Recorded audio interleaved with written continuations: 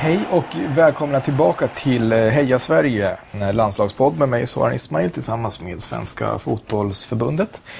Och idag har jag fått äran att prata lite grann med Johanna Almgren och Lisa Ek. Välkomna. Tack så mycket. Till mitt hotellrum i Göteborg då, som är där vi huserar för tillfället eftersom att ni har valt att bo i den här stan. Ja. Och egentligen är ju så här, landslagskopplingen är kanske lite tydligare för Johanna än för dig Lisa, men senast så läste jag en artikel där du har mejlat till Pia och frågat om vad möjligheterna är för dig att vara med i VM. Ja. För du är ju inte purung i fotbollssammanhang. Nej, det är jag inte. Eller, ja. Har jag rätt om jag säger 32? 32 är rätt. Ja. Och inne på jag kommer fylla 33 om allt går som det ska. Ja, men precis. Ja. Du är 82 liksom. Ja, precis. Ja, jag kan ju matte. Och sjukt otursförföljd, skadebenägen, vad ska man säga? Ja, både otursförföljd men också är det ju skador en del som jag har skapat själv, om man får säga så. Där jag har tränat för mycket eller inte tagit vila när jag borde vila och sen sprungit in i helt galna situationer och kastat in knät liksom. Så att viss del är klart att det är otur, men det är också mycket, jag får mycket skylla mig själv faktiskt. Ja, du har också varit oklok. Ja, oklok och träna för mycket framförallt. Ja. Men vad skrev du till Pia typ? Alltså jag skrev så här att finns det någon chans i helvetet att jag kan komma med i en landslagstrupp? För du har varit aktuell flera gånger, så har du skadat dig. Ja, precis. Så har det varit lite grann. Och nu var det ju något år sedan senast jag var aktuell. Eftersom jag var skadad i 1,5 år senaste gången jag skadade mig. Och det var väl mest för att jag vill ha liksom en lite referensram, om man kan säga så. Så jag har något att hålla mig i när jag ska... För att när jag gör någonting så gör jag det 1,000,000% och går in liksom med hela hjärtat i det. Och jag var ju sugen på att göra en sån här toksatsning under vintern, och jag har ju satsat hela tiden mot landslaget, men jag vill få den här sista lilla rycket liksom, om man kan säga så. En tydlig målbild med VM i sommar. Och då så fick jag ju svar då, Pia, att...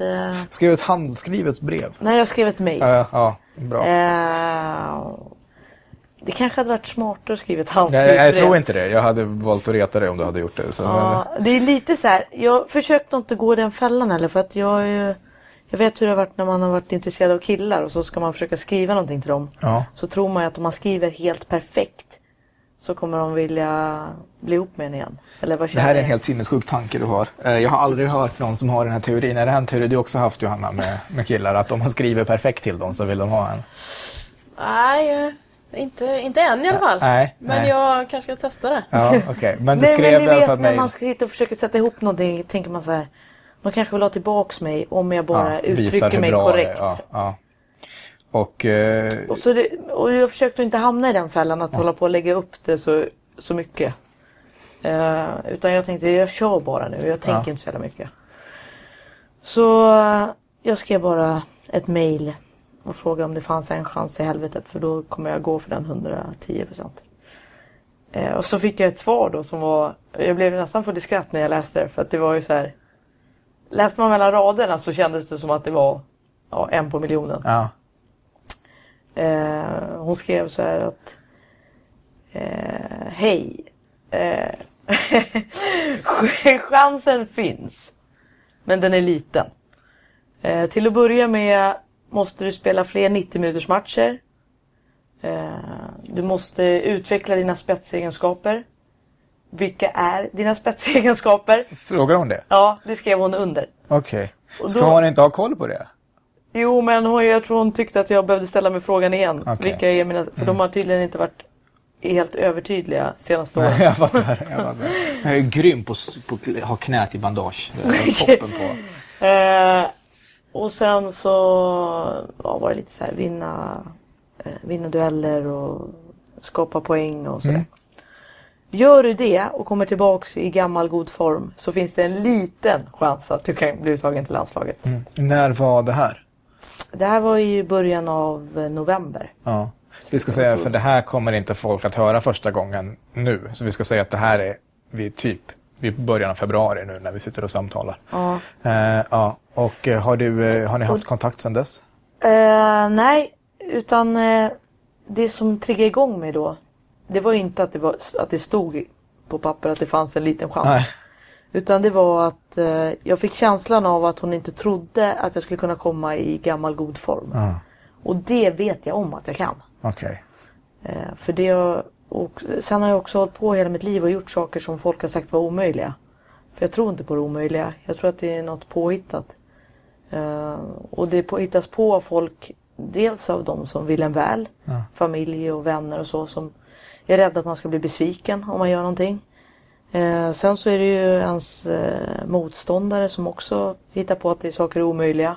För att de inte vill se en lyckas. Så att jag tror inte på det där med omöjligt. Utan jag tror att allt är möjligt. Och jag blev ruggigt sugen på att göra en sista omöjlig inom situationstecken grej. Hur långt ifrån din toppform är du nu då? Eller så väl som du var tidigare? Så här 3-4 månader efter. Jag åkte på en skada direkt efter. Toppen, det är klart att du gör en viss dygnsbestighet. Så nu fick jag köra en liten omväg igen. Ja. Men alltså, jag känner ändå lugn med att jag inom en månad kanske kan vara i toppform. Johanna, tror du att Lisa lyckas? Hon är jävligt enveten. Och är det någon som till slut verkligen förtjänar det här så är det hon. Så jag tror starkt på henne. Det året som hon kraschade knät rejält, då var hon riktigt, riktigt bra. Och det var bara en tidsfråga att hon skulle få chansen. Så att ja, hon har tiden emot sig, men det är någon som skulle lösa det om hon nu får kontinuitet i träning och få bukt med det hon har. Så tror jag absolut på det. Men om vi är realistiska då och lägger in åldern i faktor, vi säger att Lisa, det blir exakt så bra som man kanske behöver vara. Det känns som att du måste vara rätt mycket bättre än de som konkurrerar. Därför att det kommer också, eller jag tänker att man tänker på en framtid också som förbundskapten, att så här, ja visst, nu är det VM 2015, men om du är lika bra som någon som är 23, då kanske man tar 23-åringen, därför att den kan också spela VM 2019 och sen spela så kan EM. man ju tänka, men man kan också tänka så här: varför vill man ha en 23-åring som inte har någon erfarenhet, som inte kanske har den mentala styrkan som man har om man har gått igenom väldigt mycket, och som inte har mött så mycket motgång egentligen varken i livet kanske eller på fotbollsplanen. Och då skulle jag klart välja en med mer erfarenhet. Sen är fotboll en erfarenhetssport, så att ju mer man har spelat och ju mer, desto bättre blir man liksom. Och jag tycker vi har en stor inspiration, vi gamla människor, i Therese Sjögran som nu hon gjorde sin bästa säsong någonsin. Hon fyllde 38. Det är ingen som vet hur gammal hon är faktiskt. Nej, hon försöker dribbla bort den med... Man får såg av hennes ben och räkna ringarna i hon försöker alltid dribbla bort den med den där åldern. Men och hon ser ju bättre tränad ut än vad hon någonsin har varit. Och hon är ju... Sista landskampen jag såg var ju hon bäst på plan. Visst. Men också är det ju en otroligt bra story också. Om det börjar med liksom... ben och knän som går av en efter en och motgång efter motgång, och sen så skrev hon ett mejl till förbundskaptenen och sen så avgör du VM-semifinalen i Kanada. Ja, det blir väl härligt, va? Ja, så ligger vi upp och kollar mitt i natten. Jag läste, det var också en väldigt rolig intervju med dig jag tror att det var GP, det kan ha varit GT, men jag tror att det var GP. Där chansen, alltså att du känner igen dig i den här Jim Carrey-karaktären i Dum Dummare. Alltså jag älskar den filmen också. Ja. Han frågar den här tjejen om det är en chans. Och är det 1 på 100? Hon säger det är mer 1 på miljonen. Och han säger, so there is a chance. Ja, men det var så jag kände. Och när jag ringde och berättade för brorsan att jag hade skickat mejl och hade fått det där svaret, då sa han så här: alltså Pia, hon måste ju vara så jävla trött på dig. Hon kommer ju vänta sig liksom att du, när du är 43, bara skicka ett mejl och så finns det några chanser? Är det, om jag kommer i toppform, är det... Ja, du var. Så man får ju skratta lite åt sig själv också. Är du bra på det? Ja, det tycker jag ändå. Man måste ju det ibland. Annars blir man ju lite deprimerad när man ser sig själv. Jag fattar. Men alltså apropå envisheten så verkar det något som ni båda har. Dig, Lisa, har jag mer läst om det. Det är Johanna C. Jag följer dig på alla sociala medier. När jag säger alla så menar jag Twitter och Instagram. Jag vet inte om det finns på fler, men på de 2. Och det verkar inte som att du gör så mycket annat än att tränar andra, vad du äter, hur du, alltså så här, är det så eller är det bara den bilden som jag har fått? Eller som jag försöker få alla att tro. Ja, exakt. Nej, jag ska vara brutalt ärlig, det är sån jag är. Men jag har alltid varit sån. Alltså, noga med mycket. Alltså jag gör väldigt sällan någonting, om inte till 100%. Så att, ja, nej. Det är inget mycket i det. Det är inga bara fasader. Nej, men jag pratade med en kompis om det. Det känns som att jävligt engagerad. Alltså där, envis. Att alltså klart, man måste vara envis och jävlar anamma för att nå den nivån som ni har nått. Men många som gör det, alltså så här. Ja, jag tycker inte jag får känslan av Pontus Wernbloom är särskilt envis. Alltså, han är det när han ska spela fotboll och då ger han sig inte alls sånt där. Men annars så kanske han gillar att spela tv-spel och ha det rätt soft. Medan ni känns som att så här, det, 100 projekt, om inte annat, eller ett projekt som tar och liksom 100 platser och saker som inte kanske alltid... jag förstår liksom inte ens hur livet går ihop, egentligen era liv går ihop ekonomiskt. Eller så har jag missförstått hur mycket cash man får av att... Med tanke på pälsen här, eller? Med tanke på era pälsar som du har. Du, Johanna, har berättat att du mördade din grannens kanin, men vi får och min är fusk. Klippa bort det. Och din är fusk, ja. Försöker du vara en bättre människa? Nej, det var bara att det var inte grannens kanin. Det var lite vilt som Lisa jagade en. Hon fick syn på en när hon skulle träna. Ett litet barn. Ja, ett litet barn var det, ja. Men tar energin inte slut? Nej, för att man är ju i det som ger energi hela tiden. Okej.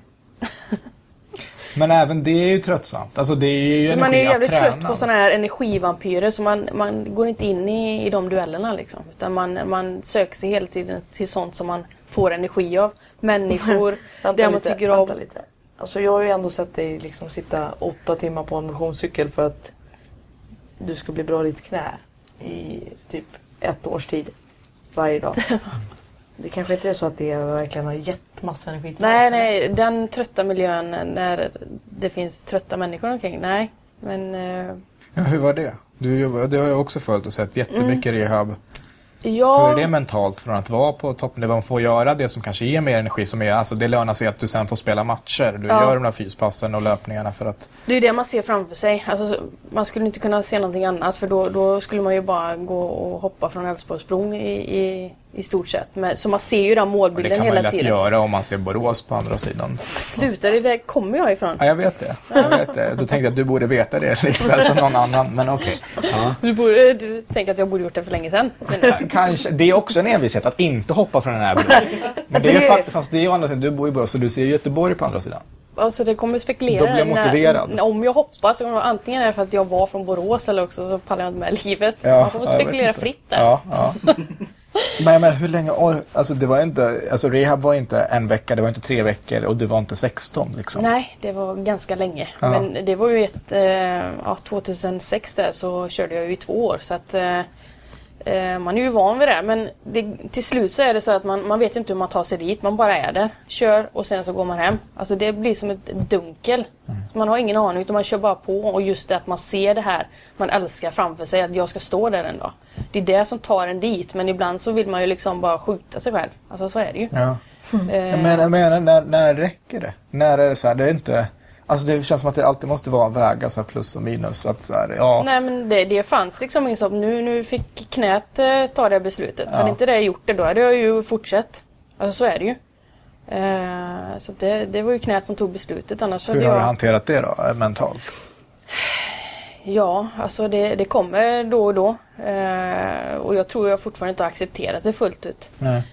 Utan det kommer i små perioder, och nu är det ju skönt för knät, för att jag kan fortfarande vara med lite i kvadden med tjejerna i laget och fortfarande lura upp dem. Och det har blivit lite att jag får kanske nöja mig med det. Så länge jag får vara med i kvadden som alla älskar. Det är kvadraten? Ja. Så att det ja, precis. Så att det har blivit lite räddning. Hade jag inte kunnat vara med det så kanske jag hade varit deprimerad. Ja, men jag tänker att man blir deprimerad. Det är alltså, fotboll har ju varit, känns det som, centerpunkten, mittpunkten i era liv. Ja, det är en familjemedlem. Alltså, det är verkligen så. Alltså, vi har båda sån stor passion till det. Ja. Så att det är klart att det är som att förlora en vän. När jag var tvungen att ge upp det här. Och det jag också tänker, som vi var inne på tidigare, det känns verkligen som att det är... Ja, det ni gör i större utsträckning, det blir tydligare att det är till kärleken för sport. Nu pratade jag också med en kompis om tidigare, därför att... Och det kan man undra så utifrån så här, vad får man till... Alltså för jag spelade fotboll i 15-14 år tills jag var 20, men sen tar ju livet över och så kommer det kul grejer. Alltså jag älskar fotboll, men nu när jag tittar på fotboll, ni är ju verkligen... Och så kan man kolla på, om man jämför dem med här spelarna som absolut, de kan fortfarande älska fotboll kanske lika mycket som ni, men det är tydligare vad de får ut för konkreta fördelar och vinningar av det jämfört med att satsa på något annat eller göra något annat. De skulle förlora ofta, väldigt många av dem, genom att byta karriär eller välja något annat. Ni skulle nästan alltid vinna på att byta karriär. På de konkreta sakerna som går att ta på, kanske ekonomiskt eller framtidsutsikt eller någonting sånt där. Vad är det som liksom, tycker ni att ni får ut?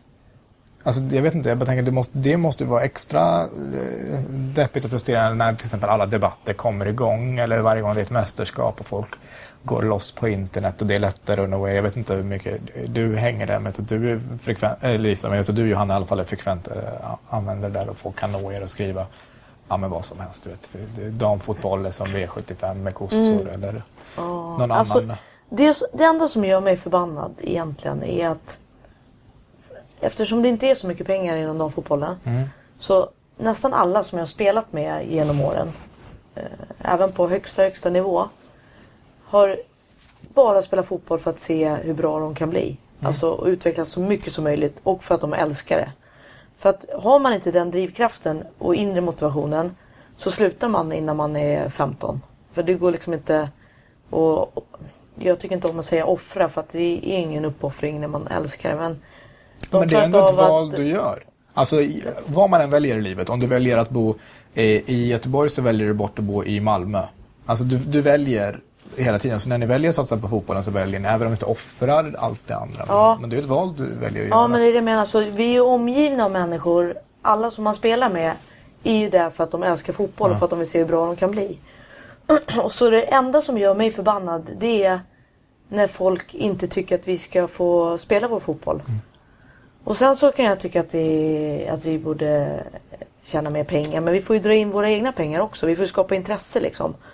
Så den grejen går inte jag igång så mycket på. Men däremot går jag igång på när de försöker stoppa oss liksom från att spela fotboll. Jag förstår inte hur det kan vara så hotande. Alltså när jag spelar Hammarby så... Då vet jag, vi tränade på Stadshagen här på en grusplan på försäsongen.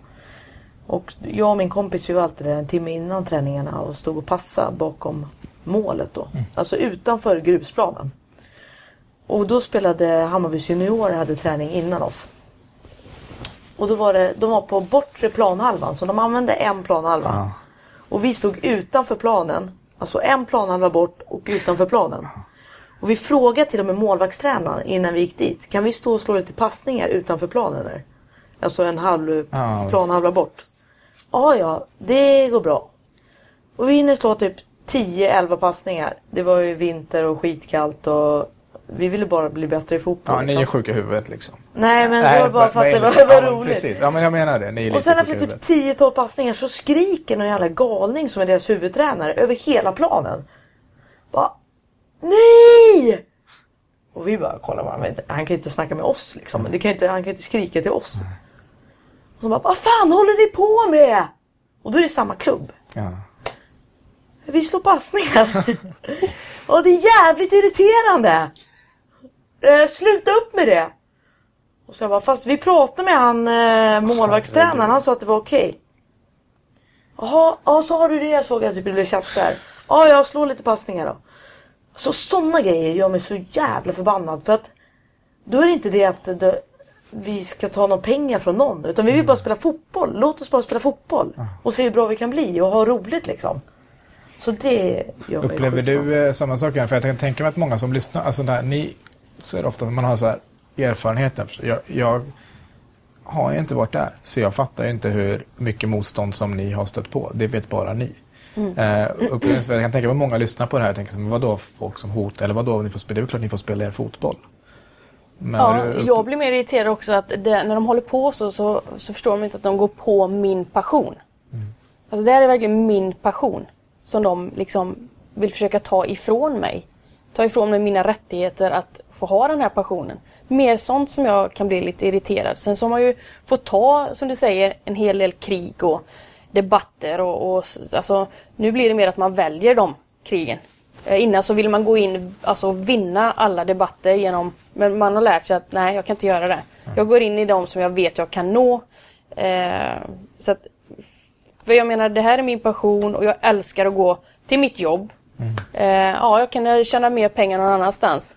Jag går lyckligt till mitt jobb varenda dag. Jag har de bästa kollegorna. Jag går därifrån med ett leende. Jag har ingen söndagsångest. Jag är förhoppningsvis glad på söndagen eftersom vi spelar på lördagen. Alltså, det här är min passion. Det här är mitt jobb. Och så finns det sådana trötta människor som går till sitt jobb, inte lyckliga, men väntar på den 25. För att få ut sin bekvämlighet. Men när de är lyckliga, de hatar sitt jobb förmodligen. De gillar inte sina kollegor. Alltså... det är väldigt sällan folk är motståndare till att de ska få utföra sina jobb. Eller? Skriver på Twitter, fan ska du lämna post för? Lägg av och posta grejer. Ja, sluta posta nu. Ja, jag är så trött på att Det du är ska ju gå runt tjej och posta. Ja. Sluta vara det också. Men det har blivit sjukt mycket bättre får man säga också. Ja. För att nu är det ju... Ja, ni har ju verkligen varit med. Alltså det har blivit stor... Ja, det är så härligt. Alltså och jag då- kan bara, om jag talar för mig själv, alltså min inställning och synsätt, jag hade rösträtt när jag pratade om att så här, ja men tjejer, varför ska de inte ha som i typ handboll, du vet så här, en mindre boll och vad det nu kan vara, för att man så här, men det är ju fysiska skillnader och så, innan man fattar typ att ja, till att börja med så finns det ju redan 0 resurser till tjejer. Vem skulle gå och investera pengar i att göra mindre planer eller mindre bollar eller vad som helst som var så här. Och för andra så handlar det ju om människor som bara vill kämpa som sagt mot allt redan. Är det de man ska gå på och bara så här gör det ännu svårare och ännu jobbigare istället för att det lite grann. ja, istället för att göra kanske lite mer, eller så varför ska man inte vilja ge lite mer resurser? Jag tycker bara att det är så himla mycket annat i samhället i Sverige som handlar om det, att man vill ge folk. Resultatet blir kanske inte samma sak. Men det är inte samma med att man vill ge folk ungefär så gott det går samma resurser. Men att det gäller inte när det kommer till... Och det känns lite unikt med fotbollen, det är skillnad mellan dam och herr. För jag vet inte, det vet ju de som håller på mycket mer. Om vi skulle ha en handbollsspelare här, damer och herrar, skulle de få tala om det. Men det känns som att jag hör inte så mycket gnäll när det är damhandbolls-EM. Alla killar tycker att de kan spela fotboll bättre än alla tjejer. Så jag tror att det ligger lite i det. Och sen, men som sagt, det har blivit så himla mycket bättre. Och som jag upplever det så tror jag att den tiden som vi upplever just nu är den bästa som kommer vara inom damfotbollen. För att det är fortfarande så att de flesta spelar bara för att se hur bra de kan bli. Det är väldigt få yttre drivkrafter med att man kan tjäna massa pengar. Det är några få som gör det, men det är inte många som spelar för att tjäna mycket pengar som det är många herrspelare. Så vi har fått det bästa från den världen. Men vi har samtidigt, i vårt lag har vi ingen som jobbar fulltid, utan vi har några som jobbar 50%. Och en hel del som är heltidsproffs. Så att vi har liksom fått, jag tror vi har fått det bästa av bägge världar på något sätt. Så jag tror att det har varit bra att stanna nu. Du tror det? Ja. Du tror inte det blir bättre av att damfotbollen också blir helt professionell? Jo, det är klart. Alltså, det hade varit fantastiskt om det hade kunnat bli så man känner minimilön i alla fall. Du är emot om man ska tjäna, du tror att det är dåligt för fotbollen om man tjänar mycket pengar? Nej, alltså det är svårt att säga att man är emot det. Men samtidigt har jag sett vissa unga killar som kanske spelar i U19-lag i något av de allsvenska lagen. Och som deras dröm är att de ska sitta och fika och bli som A-lagsspelarna. Så de kan gå och fika på dagarna och sen bara träna ett pass och sen gå och fika. Och det känns också som att det begränsar lite om man ska börja, alltså, är det verkligen de drömmarna vi vill ha? Att vi ska bara kunna fika? Sen är det ju jävligt gott att fika. Men, alltså, Ja, men jag fattar, det är inte själva fikandet du är emot, så att ingen fika-fan blir upprörd nu då. nej. Det där har man också, som vet jag, har man skillnad som damspelare eller tjejspelare. Ja, gå och fika på dagarna. Nej, men då ser man alltid, kan jag klämma in ett pass till istället på förmiddagen. Vi jobbar eftermiddagspass, kan vi hitta ett pass till här? Man försöker hela tiden. Men hade det inte varit bättre att skita i det andra passet då? Alltså jag tänker på överträning som du var inne på, Lisa. Eller tror du att är det bra att man har den mentaliteten, eller kan det bli så att man måste hela tiden vara bättre än de andra för att bevisa att jag är värdig min roll som fotboll. Jag är visst en fotbollsspelare. Det är viktigt med balans givetvis. Men å andra sidan så finns det ett tillfälle till att träna individuellt till exempel. Och jag som tränare vet ju hur ska man få in allting nu. Ja, jag vill ge dem den här individuella träningen och så vill jag ha i lagträningen, okej, hur ska jag hinna med? Så där har jag alltid känt att det har varit ett eget ansvar för mig att tränaren kan inte ge mig den tiden, jag får ta och ge mig själv den tiden.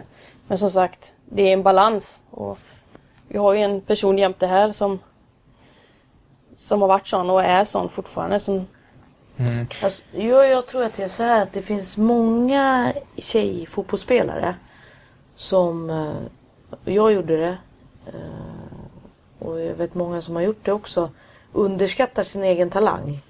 Alltså många killar kanske överskattar, nu drar jag men rakt över alla över en. Ja, men jag kan se på, om vi ska generalisera så kan jag stödja dig med i vår bransch, är det ofta också så. Ja, och det leder då till att när man underskattar sin egen talang så tror man att man måste träna mer än alla andra för att hänga med. Och att man måste jobba hårdare än alla andra. Och bygger sig något självförtroende i att man är en kämpe och att man är bra på att jobba hårt liksom. Bara det att när man underskattar sin egen talang och trycker ner den så mycket hela tiden, så till slut kommer man ju över gränsen på den andra sidan med det kämpan och viljan att träna. Så att det är också en fara som man ser hos många, framförallt många tjejer har jag sett hos. Använder ni det här mycket av det? Tror ni att ni har blivit bättre tränare? För ni tränar ju kanske lite grann olika nivåer. Vi var i Häckens U17, Johanna. Du tränar Sandarnas lag. Bara för att du har ju någon timme över någon gång i veckan. Så att det är helt vansinnigt. Ja, men jag förstår inte riktigt hur du får ihop det. Men du tränar Sandarnas lag C heter de. Det är främst ensamkommande flyktingbarn om jag har förstått det rätt. Precis. Stämmer det? Är det bara det? Eller? Så 90% ungefär. Ja. Så det är inte bara. Nej. Sen är det någon snubbe som inte har kompisar också. Jag hade svårt socialt. Så en från Borås och några från Syrien. Ja, jag fattar. Men har ni blivit bättre tränare av att ni har haft det tuffare spelmässigt? Mött motgångar i allt från attityder till förutsättningar. Alltså man har ju gått, varje gång man möter motgång, i alla fall jag, så är man ju tvungen att gå igenom sig själv liksom. Och vi pratar om att man kan bli deprimerad när man blir skadad. Jag fick en riktig depression för 1,5 år sedan. Där jag verkligen var deprimerad på riktigt. Och alla de motgångarna gör ju att man måste liksom börja möta rädslor. Man måste gå till botten med allting. Och det tror jag att det är klart att det stärker en som ledare. Ju mer kunskap man får om sig själv. Och så när man då kan se det i andra, så är jag övertygad om att det är lättare att upptäcka sådana här. Har ni problem med att få spelare att lyssna på er och ta er på allvar om man då pratar om det här herrar versus damer? Att det är en dam som ska ge herrar instruktioner om hur de ska göra. Tänkte du på Lisa, de är väl, det är ett herrlag? Ja, det är alltså de är mellan 14 och 24. Ja. Så de är ju små herrar. Då kan det vara ännu jobbigare kanske för, men jag tänker mig att man kanske är ännu svårare att ta instruktioner så när man är 15-16 eller lite mer innan man hunnit mogna lite. Ja, speciellt när de inte kan språket. Ja. Så är det svårt att ta instruktioner. Ja, det kanske också är rent kulturellt. Att men det var där hade det finns en tjej som heter Matilda som startade det här laget. Och som jobbar hela första halvåret med respekt och värderingar. Och hon är inte en stjärna på fotboll, utan hon är bra på det andra med ledarskap och skapa relationer och gemenskap och sånt.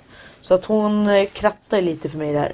och bana väg. Så att när jag kom in, och sen så har de ju väldigt mycket respekt när man säger att man är fotbollsproffs liksom. Ja.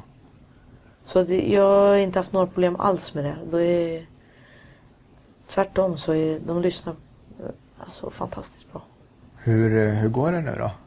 Det går bra. Alltså, igår var de så duktiga. Mm. Det är så glädje att se dem för att de har så mycket i sig och så räcker det med några små instruktioner. Och många har ju bara spelat liksom i sina länder hemma och så kanske inte har spelat på flera år eller inte har fått instruktioner i hur man ska ta en första touch eller varför det är bra att komma bort från ytan eller ingenting. Mm. Så det krävs små grejer för att de ska höja sig så mycket. Det har inte Walcott heller fått. Instruktioner hur man tar den första touch. Nej, så de är ju inte ensamma om det. Liksom. Men spelar snett inåt bakom. Men jag kan tänka mig att det kanske är... Jag vet inte hur det var för dig. För att det där är ju lite... Det är ju unga spelare också. Ja, jag kom ju in där i juni. Då körde jag ju året ut. Så nu håller jag ju på med Elitettan damer igen då. Men jag är ju instruktör då på fotbollsgymnasiet. Så jag möter ju det här ganska ofta. Jag har haft grabbar ganska ofta då. Och det är en testperiod. Och när jag kom in då med Häcken här. Jag tyckte att det skulle bli så jäkla roligt. Men så funderar jag för mig själv. Ska jag vara en sån tomte som smyger omkring i början och tar in intryck eller ska jag gå in och visa hela näven? Så när jag blir presenterad där, nej, jag kör. Jag gissar på näven. Ja, det låter som du. Så jag gick in direkt och jag tror att det var ett avgörande också. Ja. Jag visade liksom att det inte bara är ett kvinnligt kön som står där framför utan det är en... Naken stod du. Helt naken. Jag undrar vad de tittar på. Ja, exakt. Fan vad kul för dem ändå. Ja. Den åldern. Ja, visst. Du kände de klädde där. Ja. Nej, men jag kände direkt. Och inifrån klubben då, Häcken tänker mig lite större, alltså ändå lite större klubb än Sandarna ändå. Så är, utan att få mycket kött på benen. Men alltså det kanske är lite mera, jag vet inte, men med åsikter eller styrelsen eller vad det än kan vara. Absolut, eller? Så att när förfrågan togs upp då så var det var ju också i just då när det blev lite fluga där. En kvinna tog över i Ligue 1 i Frankrike. Blev en kvinna som tog huvudansvaret i basket. Så att man var väldigt tydlig med att det här ska inte vara någon fluga. Utan är hon bra? Ja, hon är bra. Ja, men då tar vi in henne. Inte bara ta in henne för att hon är tjej. Och det gillar jag. Så att vem blir intagen för att man är tjej? Inte någon... Men man vill inte heller inte du heller. Nej, inte jag heller. Men man vill kanske inte heller, jag tänker mig vanligare, bli bortvald. Nej. För att man inte är norm. Alltså som jag tänker mig, och kanske också händer att du är lika duktig som någon annan, eller kanske rent av bättre, men det är en tjej, så att därför, eller så har man förutfattade meningar eller vad det än är. Men det var inget som du upplevde i... Nej, alltså, och grabbarna, de märkte ju min passion med dem. Det första jag gjorde var att stanna med några killar efter första träningen. Du och du kommer med mig. Och då så, jäklar, hon brinner för det här och hon ser oss redan. Och de gick liksom igång på det. Så att jag gick in och såg till att det blev respekt direkt. Inte att jag är en tjej. Men det var ju lite roligt på bortamatchen sådär. De tittar på mig. Ja, skönt att ha med en sjukgymnast liksom. Ja. Det var bara det att när matchen drog igång så jävlar vad den sjukgymnasten skrek alltså. Den sjukgymnasten vill jag i laget om hon ska instruera också. Så att det var nog mycket knäpp på näsan tror jag. Men det var en fantastisk tid och jag skulle absolut inte banga och vara tränare för ett killag eller herrlag i framtiden. Jag räds inte för det. Precis fråga det. Kan du säga det? För det låter ju som att du är en drömtränare att ha. Kan du tänka dig att leda ett allsvenskt lag, herr-allsvenskt lag? I framtiden ja, men nu det är ju långt fram. Jag menar nu är det... Underskattar vi våran talang nu igen? ett långt för mycket. Nej, men det är klart att jag menar den tanken kittlar ju givetvis, men det är inte därför jag går in och blir tränare för att jag vill ta det. Utan jag vill bli, som jag var som fotbollsspelare, alltså jag vill bli så bra som möjligt. Och jag har en lång väg dit. Kollar vi på vägen till elitnivå så var den lång. Nu är jag rookie som tränare och jag menar jag har många år framför mig och mycket att lära. Men du har ändå börjat egentligen i båda då. Eller hur ser du med tränarrollen? Eller har du tagit det som ett kul projekt? Eller kan du se det som tränare i framtiden? Nej, för ett... jag har ju också gått tränarutbildningen. Ja. Samma som Jompa. Och anledningen till att jag tog de här grabbarna nu, förutom att det är en rolig grej, är ju för att jag vill öva mitt ledarskap. Och jag tänkte att det måste vara en perfekt grupp som inte kan svenska, inte kan engelska, några massa andra konflikter som pågår i deras huvuden liksom, och som händer. Och där de kanske har större behov än några andra av att bli sedda. Och så jag tänkte lite så här, om jag kan klara av att se dem med allt som de befinner sig i, då måste det bli en light-version och allt annat sen när man kommer till något annat lag. Börja med det svåraste. Ja, precis. Så att det var ju lite ett steg för att utveckla det. Men det som jag skulle vilja säga också är att det finns så sjukt mycket bra unga tränare och ledare nu som har kommit upp. Så det är inte längre de här gubbarna som sitter överallt. Utan det finns både i Gais och i Häcken, de som jag känner till då, så är det väldigt sympatiska och duktiga ledare för de här yngre killarna. Och som ser vinsten i att ta med tjejer och ser oss för vår kunskap liksom. Så att de är väldigt öppna och det är väldigt, alltså de ser ju med att det blir kanske ett mer dynamiskt ledarteam om man kan mixa upp lite grann. Skulle du kunna berätta lite grann om Life Kinetics? Okej. Jag har bara läst lite grann om din tränings... för att jag blir lite fascinerad därför att du sa att du har svårt att inte överträna. Därför att du behöver ruset. Så gick du ner och bada i november. Ja, i Delsjön, ja. Ja, jag vet ju inte vad det är, men någonstans här. En gång i veckan. Det ligger utanför. Göteborg. Alltså, det är ju så, ja, precis. Och då gick jag en promenad med hunden alltid och sen efter typ 45 minuter så fanns det ett ställe där man kunde hoppa i och bada. Alltså du menar ett ställe där det inte var is typ? Det var Nej, is i hela, det så såg var jag det inte uppe. is i november och december. Nej. Man får sån sjuk kick, du borde prova. Alltså det är sån kick. Det är för att kroppen säger så här, get the fuck out, jag håller på att dö. Ja, det är Nej, en men kick. det är bra för cirkulationen. Dra en kniv mot strupen, du får sånt jävla rus. Man är kicksökare, det tror jag alla är som håller på med elitidrott. Ja. Och det är jättebra för återhämtningen. Ja. Men det här blir... Life Kinetics tyckte jag verkar intressant för det var liksom, jag är mer intresserad av intellektuell träning. Och det kändes, det lät så. Men det var inte så jättemycket beskrivet. Det är helt otroligt alltså. Det är så... Vad gör man?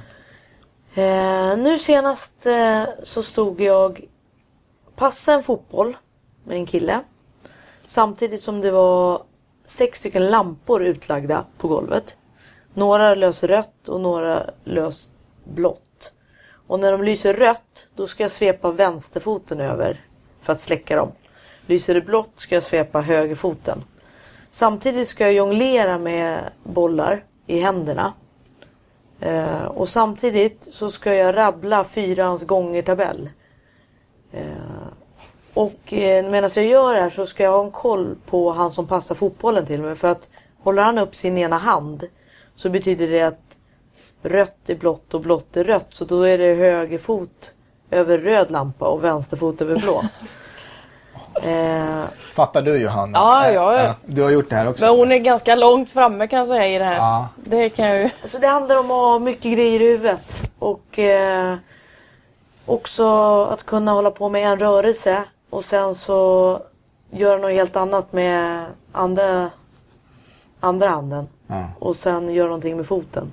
Och samtidigt kolla upp. Styrs det här elektroniskt, lamporna, eller är det någon som då... Ja, lamporna styrs elektroniskt. Okej. Så det är... Alltså det är, framförallt handlar det om Många att... bollar jonglerar med händerna? Nej, det är en speciell typ av kast. Så Okej. att det är bara 2 bollar, men man ska korsa på olika sätt och så är det... Ja, det är ganska komplicerat. Ja. Men det som är ju att jag är inte jättesnabb. Det är synd att säga att det är min spetsegenskap på fotbollsplanen. Nej. Så att min enda chans att vinna tid är att ta väldigt snabba beslut. Just Och samtidigt få upp blicken. Och inte stå och titta på den här bollen utan titta vad som händer ovanför marken. Så att min möjlighet att utveckla lite snabbhet eller se snabbare ut är ju att bli snabb i huvudet. Liksom. Ja. Men fan vad coolt. Hur länge har du också gjort det här, Johanna? Jag har tagit in det i vårt lag. Ja. Jag tror väldigt mycket på det. Så jag har gjort det, men jag är inte så långt fram. Nej. Hur kan en se om mer på en lite mer nybörjarnivå då, av Life Kinetics? Så som vi körde sist med laget då, de tycker framförallt det är riktigt roligt, men det är ju verkligen kortslutning på tjejer ändå ska vara bra på det här. Men vi började med att man sprang på 2 led, ena skulle kasta över och den andra skulle studsa under och så skulle man nicka dem. Ja. Och det blir ju bara kortslutning. Ja, just.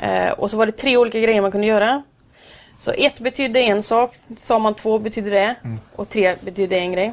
Ja, när vi hade kört den, då tog man in blått, rött och grönt. Och det betyder precis samma. Och sen så tog du dit bokstäver. Så du har 3 olika att hålla reda på, men de betydde liksom ett blått och A betydde samma sak. Och bara det är ju helt... Och så skulle du en studsa, en kasta över och när du kastar över skulle du nicka den. Studsen skulle du också nicka, men den studsade innan. Så att... Har ni... Det var en light. Ja. Shit, fan vad intressant. Har ni koll på hur mycket det här används? Eller är det här något som är så vedertaget? Alla professionella fotbollsspelare gör det här? Nej, alltså det är ju Dortmund som börjar med det. Jag skulle precis säga att det här låter som en Jürgen Klopp-grej. Klopp, det finns ju en video på YouTube där han sitter och snackar sig varm om det. Ja, jag har missat det, men jag kommer ihåg att de hade någon som men de har ju mycket helt andra resurser. Men okej, men annars vet ni om det är något som... Det är ju precis nästan... Alltså Häcken började ju med det redan förra året. Ja, Häcken kör ju. Och lite Blåvitt, lite vet jag, tror jag. Det som du har kommit längst då, Lisa, när började du med det? När var typ ditt första Life Kinetics Jag började pass? i somras då. Okej. Har du... Ja, nu har ju du hunnit vara skadad 5 gånger sedan dess typ, men har du märkt någon skillnad redan på den här korta tiden? Ja, jag blir så smart. Ja. Nej. Men Ja, men jag märker absolut skillnad. Och det är framförallt att jag hela tiden får upp blicken mycket oftare än vad jag har gjort tidigare. Jag har alltid försökt vara bra på att hålla upp huvudet och kolla bakom ryggen och ha lite koll på precis, men det är sånt som man alltid hör. Ja, alltså tränaren alltid säger, ha upp med huvudet så här. Ja, men här måste träna så jag på. känner att jag vinner tid och att jag är mer medveten om var mina motståndare men framförallt mina medspelare finns. Fan vad coolt. Sen är det en hemläxa med det här också, för att ena delen är det här jobba med hjärnan, men sen måste man jobba med ögonen också, för att om man har man har ett dominant öga och ett öga som icke-dominant. Och det icke-dominanta kan ju strula till det som 17 om man inte tränar upp det. För att det kan vara att man ska ta emot en boll men man missbedömer för att det hackar lite grann någonstans.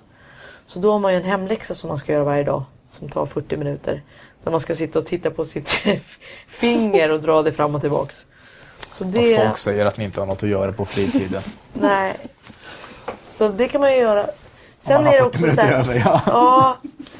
Men den ögonträningen är det enda som man får göra varje dag. Och det andra är så jobbigt för hjärnan så det får man bara göra 1 timme i veckan. Är det så? Ja, och det har visat sig tydligen att det kanske de bara hittar på för mig, men det spelar, om man gör mer än 1 timme så kan hjärnan ändå inte ta upp det. Nej, jag fattar. Du så har nått din maxkapacitet. Ja.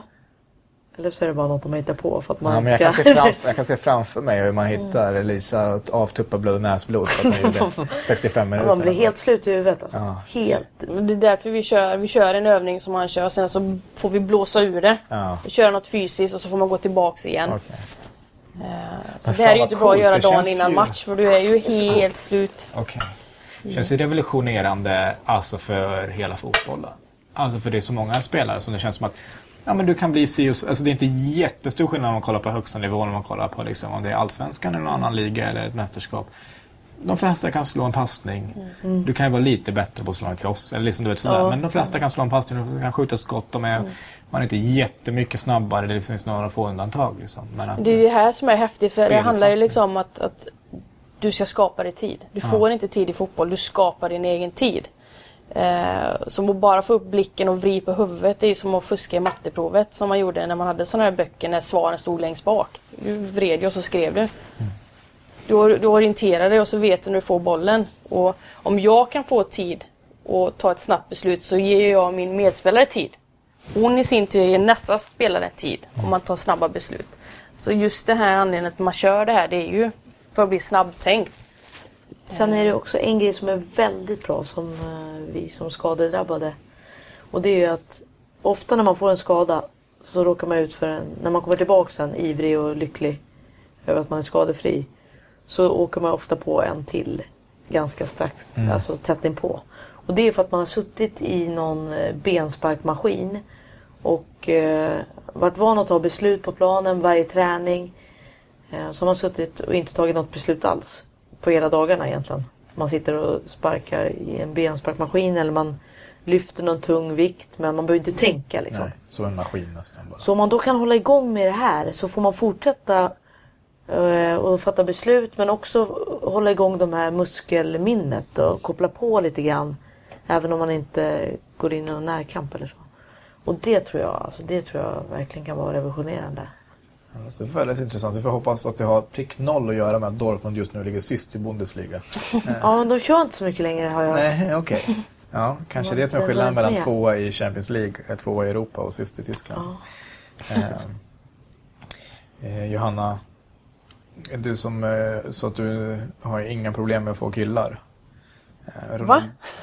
Jag tolkade det innan så när Lisa sa att man skulle skriva brev, skrev perfekt och du bara, jag har ingen aning om vad man pratar om. Nej. Då tolkar jag som att du Så tolkar jag det också faktiskt. Eller hur Lisa? Ja, det var den känslan jag fick. Så du undrar, det här kanske redan är utrett och det är jag som har missat det, men jag undrar, du och Ronaldinho. Ja, men inte det här, det är ju preskriberat. Och det fanns för att det inte fanns något. Va? För att det inte fanns något, för det här är nyheter för mig. Nyheter för dig? Ja. Ja, då har du bott i grottan de senaste med det jag skägget så börjar jag undra. Alltså. Ja, jag fattar att du får den känslan.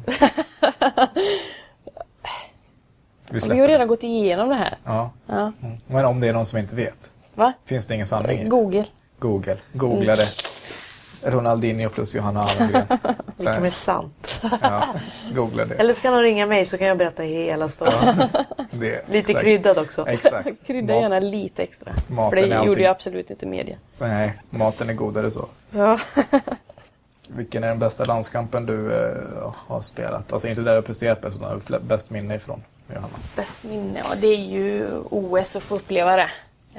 Jag fick starta senast OS i London mot ett av världens bästa lag, Japan. Det var ju häftigt. Men jag har varit så förbannat stolt varje gång man har dratt på sig den där. Jag har ju tillhört dem som har inte fått starta så ofta. Men jag har alltid burit den med stolthet och bara njutit. Så att jag undrar verkligen att Lisa får göra det en dag. Jag vet att hon om någon kommer njuta så inåt. Ja. Det är okej att svära, det är inget barn. Ja, nej, jag fattar. vad bra. Men ja, just att få med i OS och jag har ju berikad och fått vara med i 2 stycken. Så att just bara hela upplevelsen.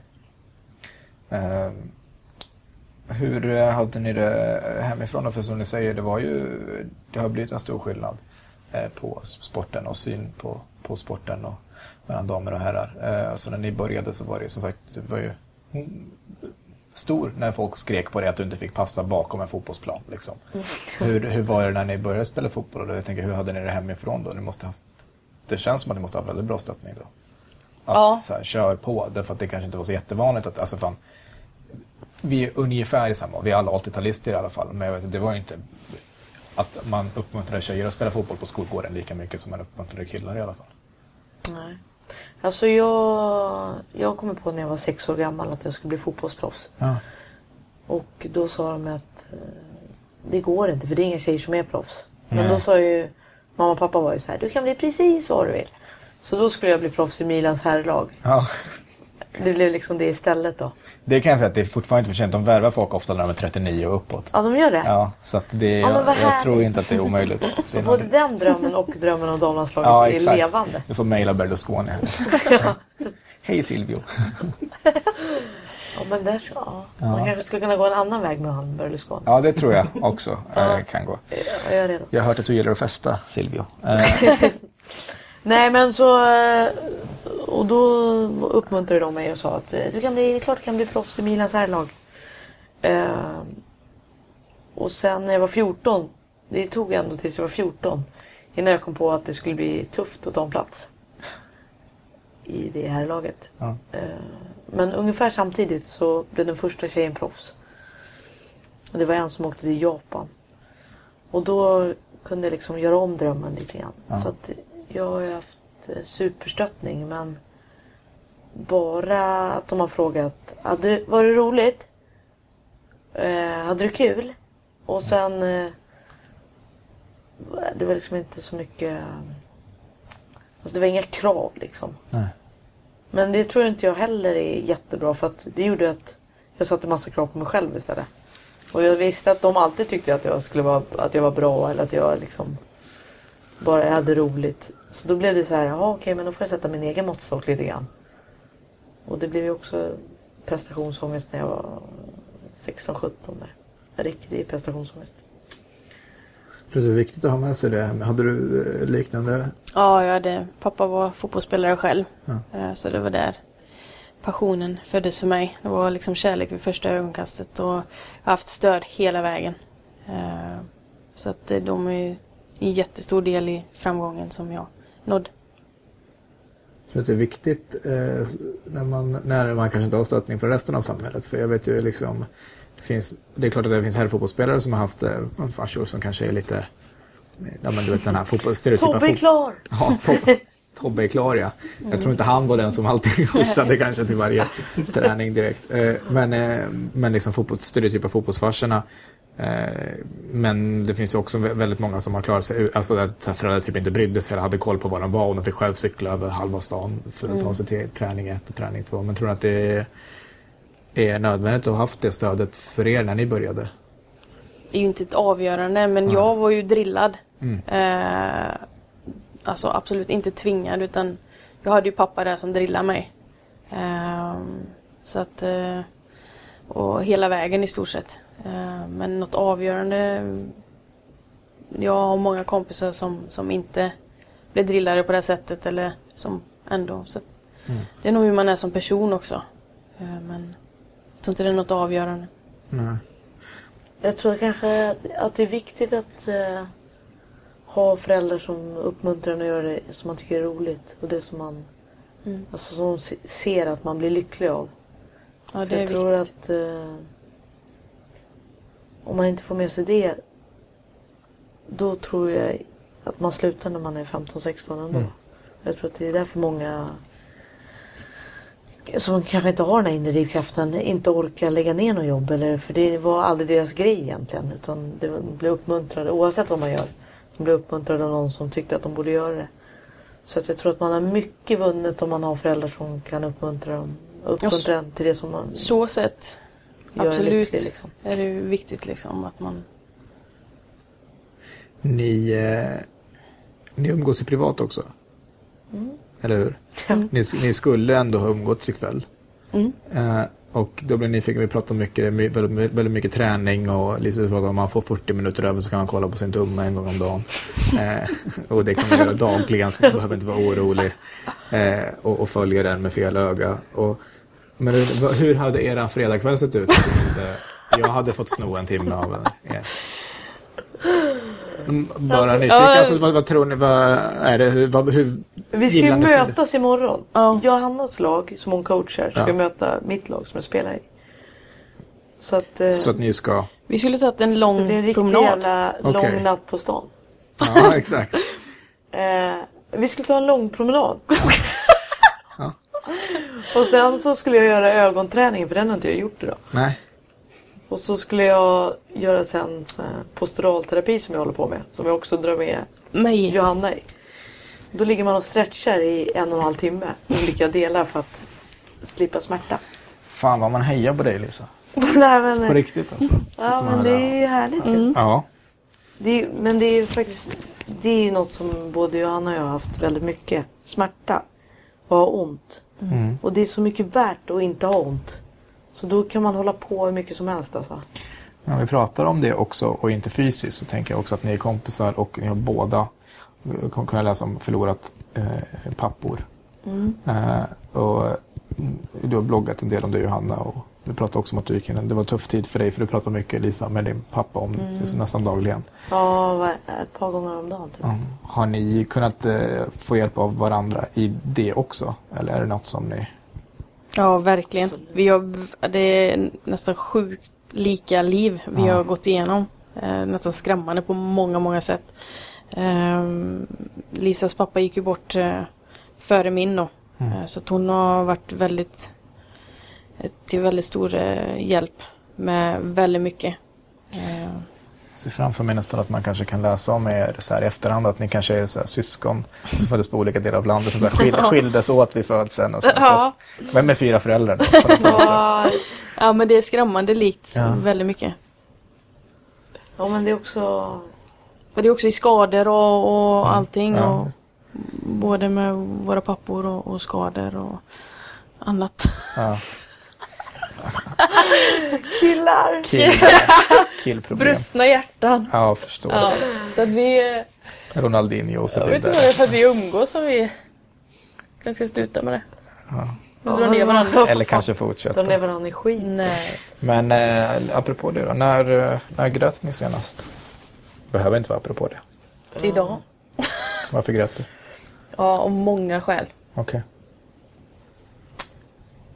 Jag gråter ganska ofta. Nu var det nog ett par dagar sedan och det är ovanligt. Det är rekord. Det brukar vara Ett pers. nästan pers alltså. Och det är bara för att jag har kunnat vara med och träna fotboll nu igen. Så nu har jag liksom varit uppe i det lite grann. Minns du vad du grät för då? Om det var något specifikt eller om det var bara... Då grät jag för... då grät jag för att jag var så jävla trött på att ha ont. Och jag kände bara så här, vad fan. Och det kändes som att kroppen lämnade in en avskedsansökan. Och jag har inte riktigt känt så förut att den inte vill vara med alls. Alltså det var liksom inte bara att jag hade ont i höften som jag haft problem med. Utan jag kunde knappt resa mig för jag hade så jävla ont i knät. Och sen så fick jag så ont i ryggen. Och det var liksom smärta överallt. Och när det är på flera ställen då kan man inte ens gå in i smärtan. Som man gör annars. Om det är på ett ställe då kan man fokusera på den. Och acceptera den och nästan...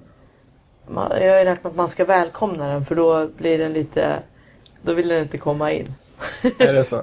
Ja, så man ska Det säga kanske, här, det kanske är något för Sverigedemokraterna att testa med flyktingar då. Aha. Om man ska välkomna dem så att de inte vill komma in. Om det är så enkelt. Nej, men det är lite så. Det gjorde jag jättemycket när jag fick hjälp av en psykolog som sa det att alltid när man är sjuk och ska gå till en läkare så blir man alltid frisk. Alltså när man kommer dit så kan man ju inte beskriva någonting som det är fel på. Nej. Och han sa att det är bara för att då är första gången under sjukdomstiden som man tänker så här: ja, nu gör det ingenting att jag är sjuk. Alltså, nu är det bara bra för då kan jag beskriva symptomen och så. Och den acceptansen och den ska man ha med skador också från början. Så att jag kan ligga på kvällarna och så tänker jag så här: var har jag ont? Och sen ska jag nästan försöka göra att det gör så ont som möjligt där. Tänka så här: kan jag göra att det gör lite ondare där? Och då accepterar kroppen på något sätt. För att om man inte accepterar smärtan, då tror kroppen att man inte vet att man har ont. Och då skickar den in ännu starkare signaler att alltså det är något som är fel här i knät. Så du måste reagera på det. Så länge man bara skjuter ifrån sig dem så tror kroppen att man inte har fattat. Kan ni minnas en dag när ni inte hade smärta fysisk? Ja, jo. Eller är det inte så det funkar? För det känns som att ni bara så här skadade. Alltså... Jag vet... det var i februari 2014. Då vet jag att... för då har jag nämligen lagt upp en bild på Instagram. Första dagen som jag vaknade ut. Jag hade inte ont någonstans. Ja. Det var bara så här... Okej. Vad ska vi göra nu? Kändes det fel nästan? Nej, det var skitskönt. Ja. Skitskönt. Man blir ju också... Alltså det är inte så att jag har skitont hela tiden. Men det känns som det alltid är någon små skit liksom. Och så... Man blir så trött också av ont. Och så blir man lätt irriterad. Och det går ut över andra människor ibland. Och hundar. Ja, de jävlarna. Men jag vet inte om det är så för andra som lyssnar som håller. Men jag tycker att det känns väldigt befriande att höra att du grät över att det gjorde ont för några dagar sedan. För att man får annars lätt en bild av att du är superwoman. Och jag tänker mig att det kan vara skönt för andra människor att man så här, man måste inte vara superman eller superwoman. Utan man kan tycka att det suger, man kan gråta och ändå orka kämpa och jobba på. Fast det är jättejobbigt. Alltså jag är ju när jag är svag så är jag den svagaste. Och jag är alltså även om jag tycker det är jobbigt med fysisk smärta så är jag mycket starkare mot det än mot mental smärta. Mental smärta är väldigt svag. Alltså jag har väldigt problem med det. Funkar inte det andra som du pratade om där också då? Jo, det är det alltså jag försöker. Det är det som är hela lösningen enligt psykologerna. Ja, jag ska ta till mig det. Alla rädslor går rakt in i dem. Och det är lärt mig att det är ju bästa sättet. Vem är den bästa spelaren som ni har spelat med?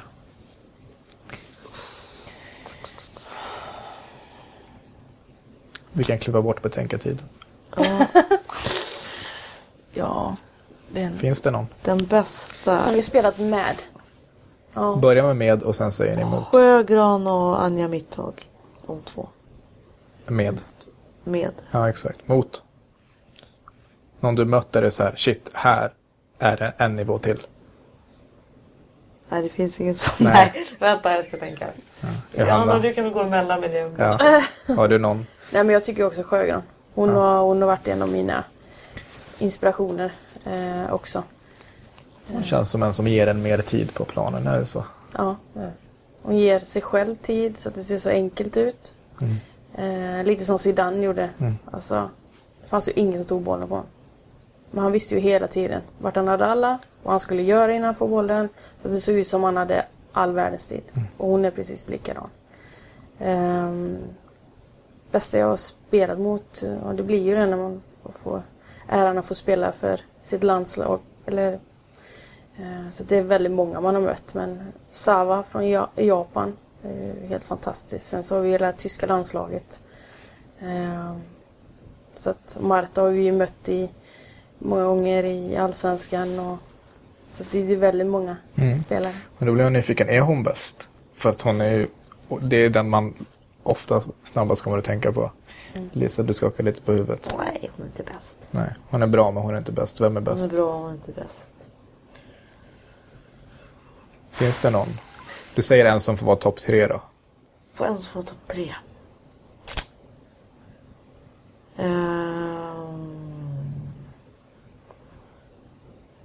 Jag tycker ju det är så svårt också för att det kan ju finnas en forward som är den bästa. Men den möter inte jag på planen eftersom jag är central mittfältare. Jag fattar, så det är bara utifrån Lisa Eks upplevelser och erfarenheter. Det här är ingen... man känner bara så här, wow. Ja, exakt. Det här är ingen sanning. Det här är exakt. Eller bara någon som du har sett en på sån match alltså. Ja. Men det kanske aldrig har hänt dig. Jo, men sådana matcher har man haft. När man har blivit totalt uppkäkad liksom. Det är ju sådana mardrömmar. Man har ju förträngt dem. Jag förstår. Man får ju leta långt bak. Det är som de här med smärtorna så. Vi måste inte... Nej, men jag kan säga så här då. Det kanske låter konstigt, men jag har ju spelat med Ramona Bachmann också. Men hon var inte den bästa som jag spelat med. Nej. För att hon är inte lika duktig som Sjögran och Mittag på att göra sina lagkompisar bra. Nej. Alltså Sjögran och Mittag kan göra att alla andra runt omkring dem växer 10-15%. Ramona har inte det än. Hon kan säkert skaffa sig den. Men hon är den svåraste att möta individuellt. För när man möter henne så tänker man inte på om hon ger 10-15% till sina medspelare. Nej, visst. Utan då är hon bara... Då är det bara hon. Som en liten tv-spelsgubbe som springer runt. Om ni fick äta middag med 3 personer inom och från fotbollsvärlden. De får vara levande, de får vara döda. Ni får själva skapa den här. Och språket är ingen barriär. Låtsas vi alla kan samma språk. Jag vet. Jag med. Ja. Och vilka 3 väljer ni? Pirlo. Ja, just det. Det har jag förstått. Och Pirlo. Ja, jag har förstått. Ja, men Pirlo är en. Du kan få ta en drink efter med honom eller något sånt om det var viktigt. Men du får bara fylla. en drink. Vi får se hur bra du hanterar den drinken. Och sen är det... Åh gud, vilken prestationsångest. Ja, sen är det 2 till. Har du också piller, Johanna? Ja. Okej. Vilka 2 mer skulle ni ha då? Zidane. Alla dagar i Fan, veckan. lite tråkigt. Gärna, helst. Ja. Pirlo, Zidane, Ja. Johanna och... Jag tar Beckham. Ja, Ja, jag med för att den är snygg. okej. Ja, men det är helt rimligt.